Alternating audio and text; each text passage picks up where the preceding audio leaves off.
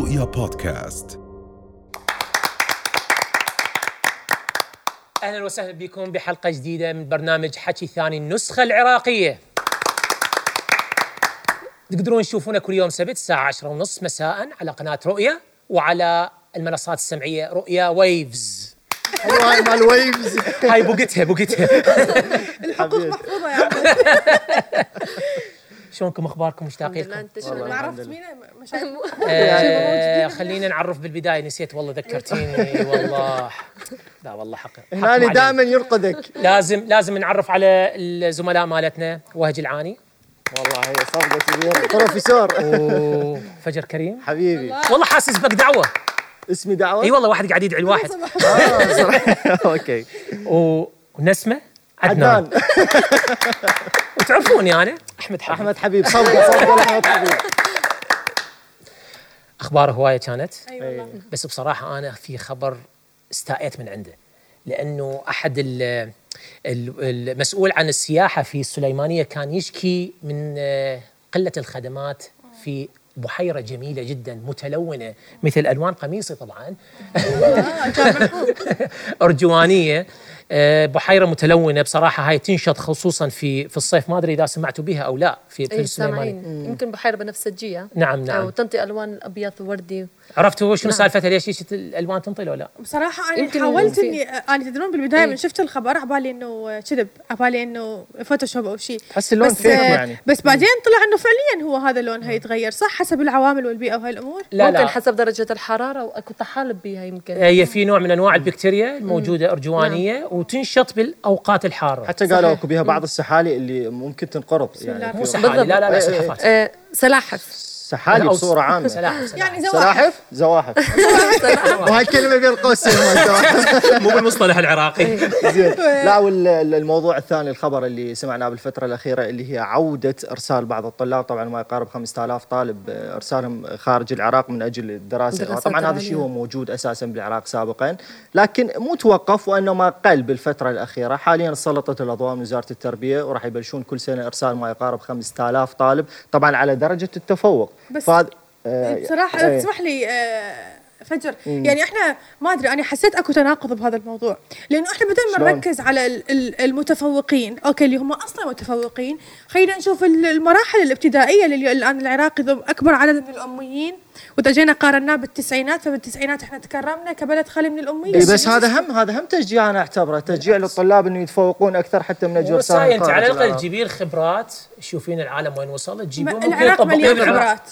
طيب ما يخالف، ما زال تطمح تكون بالعراق، بس أنا بالنسبة لي لا، أروح أركز على الجيل الجاي، لأنه 90% ولا 60% من الطلاب اللي نشوفهم هسه يعبرون مراحل هم لا قراية ولا كتابة. تعليمنا تراجع بالفترة الأخيرة. يعني أنت ضد هاي الفكرة من الأساس؟ أنا مو ضد فكرة إنه ندز مبتعثين، أنا ضد إنه إحنا نركز على فئات هي مو إلها أولوية بالتركيز، ونعوف فئات اللي هم أساس مرحلة التأسيس الصغار بهذا الهامش. والله وجهة نظري انا اعتبرها معه بصراحه، حتى ان نحفز الطلاب انه للتفوق اكثر بصراحه. انا هسويها فجر انه يعني دراسات لازم الدراسات العليا مهمه.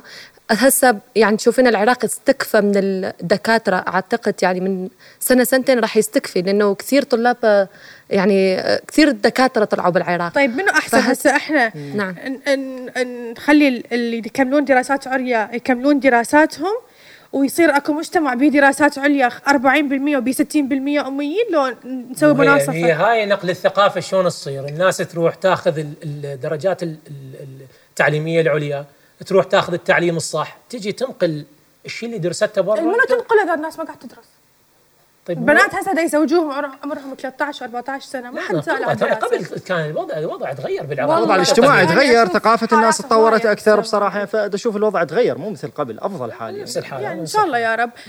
همنا واحد من المواضيع اللي لفتتني مؤخرا، شفنا بالبصره جمعيه الادباء ومجموعه من الادباء كانوا دا يعانون من موضوع انه شلون دا يعاملون تمثال بدر شاكر السياب. للاسف اكو شويه مخربين دا يكتبون كتابات او دا يسوون رسومات، فكانت اكو منهم مطالبات انه احنا لازم نشدد الحراسه على هذه المواقع وعلى المواقع الاثريه تحديدا. بصراحه هو يعتبر يمكن انتم ما ادري تعرفون او لا، بدر شاكر السياب التمثال مالته يعتبر رمز من رموز منطقه شط العرب، يعني له قدسيه بذاك المكان. مو قدسيه، ما نقول قدسيه، بس يعني صرح حضاري اصبح بالبصره، الناس تروح تتصور عنده فد شيء جدا حلو يعني. طبعا على اعتبار يعني انا ابن البصره لازم موضوع بالبصره هذا لازم كان احمد هو يحكي كثير عليه. خلص المشكله مو كل شيء اعرف هنا، أنا احسن من عندي. هسه هم ان التكريم الجواز شفتوه مال الهلال، حفل الهلال الذهبي، كثير فنانين كرموهم، منهم جمانة اللي حصلت على أكثر فنانة، أفضل فنانة، وأيضا أفضل ممثلة، أحسن فنانة أعتقد رويدة شاهين. نعم. والعمل الفني بشكل عام كان غيد مسلسل غيد، وفعلا تستحق يعني كنا حابين. السؤال هو شنو الفرق بين أفضل فنانة وأفضل ممثلة؟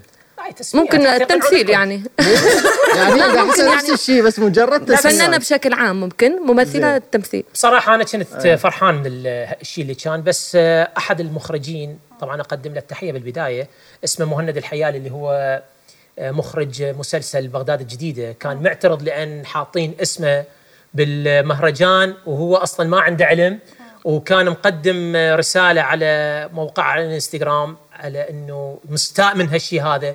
يعني انا بالبدايه احيي كل التحيه واتمنى يغض الطرف، يعني خلينا نفرح شويه، اكو مهرجانات بلشت ترجع بالعراق حتى صحيح. لو صار خطا ممكن، لانه هو هددهم انه اذا ما قدموا اعتذار رسمي راح يرجع الى الامور القانونيه، فانا اتمنى انه الامور تهدى. خلي بالعكس يعني هذا احتفاء بانجازهم هم، يعني احنا شفنا الهلال الذهبي هالكم دوره اللي سووها هي لتكريم الاعمال اللي كانت خلال شهر رمضان، وهواية أسماء كبيرة منها طلعت ونجمت، وحلو اليوم أكو تقدير بالذات. أنتم ما أعرف إذا شفتوا التنظيمها صحيح. رائع، وكأنه حفلة يعني مدروسة من الألف للياء. هوليود حقيقة فعلا كأنه هوليود. أنا كنت كلش فرحانة بهاي الحفلة. صح أكو ناس شوية انظلموا بالموضوع، واكو ممكن اعمال اخذت صدى اكثر من غيرها، مع العلم لو جينا على ارض الواقع فاكو فعلا كان اكو هم من الفنانين ما اخذوا الاستحقاق. وانا هذا قصدي انه يعني هذا التقدير اللي كان للفنانين كافضل عمل وافضل ممثل وافضل فنان، هذا كان يستحقوه يعني 100% برايكم؟ اي يستحقون فعلا، وبس هم كان اكو غير فنانين ما اخذوا، هم كان يستحقون بس ما اخذوا جائزه افضل ممثل يعني عميد الممثلين. بصراحه انا كلش احبه والله صفقه اكيد. طيب انا سمعت اكو خبر على اساس اكو اغنيه عراقيه لحنها مسروق.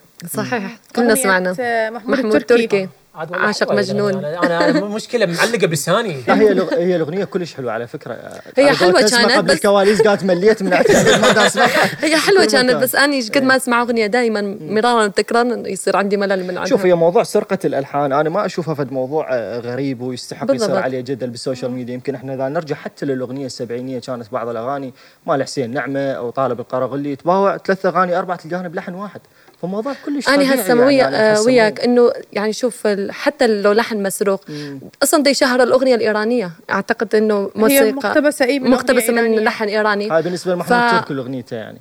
إيه يمكن يعني أنا هيجي سمعت ما أعرف إذا معلومة صحيحة، فيمكن حتى هسه راح تنشهر الأغنية الإيرانية من وراء محمود تركي. محمود تركي أنا شفتها على السوشيال ميديا عشان ما حد يدري عنها هاي وفعلا كان أكو كثير أغاني عربية، حتى أكو كثير أغاني عربية تنسرق اللحن يعني من الأغاني الأجنبية، والآخر تشوف الأغنية الأجنبية تأخذ يعني مدى واسع من الشهرة.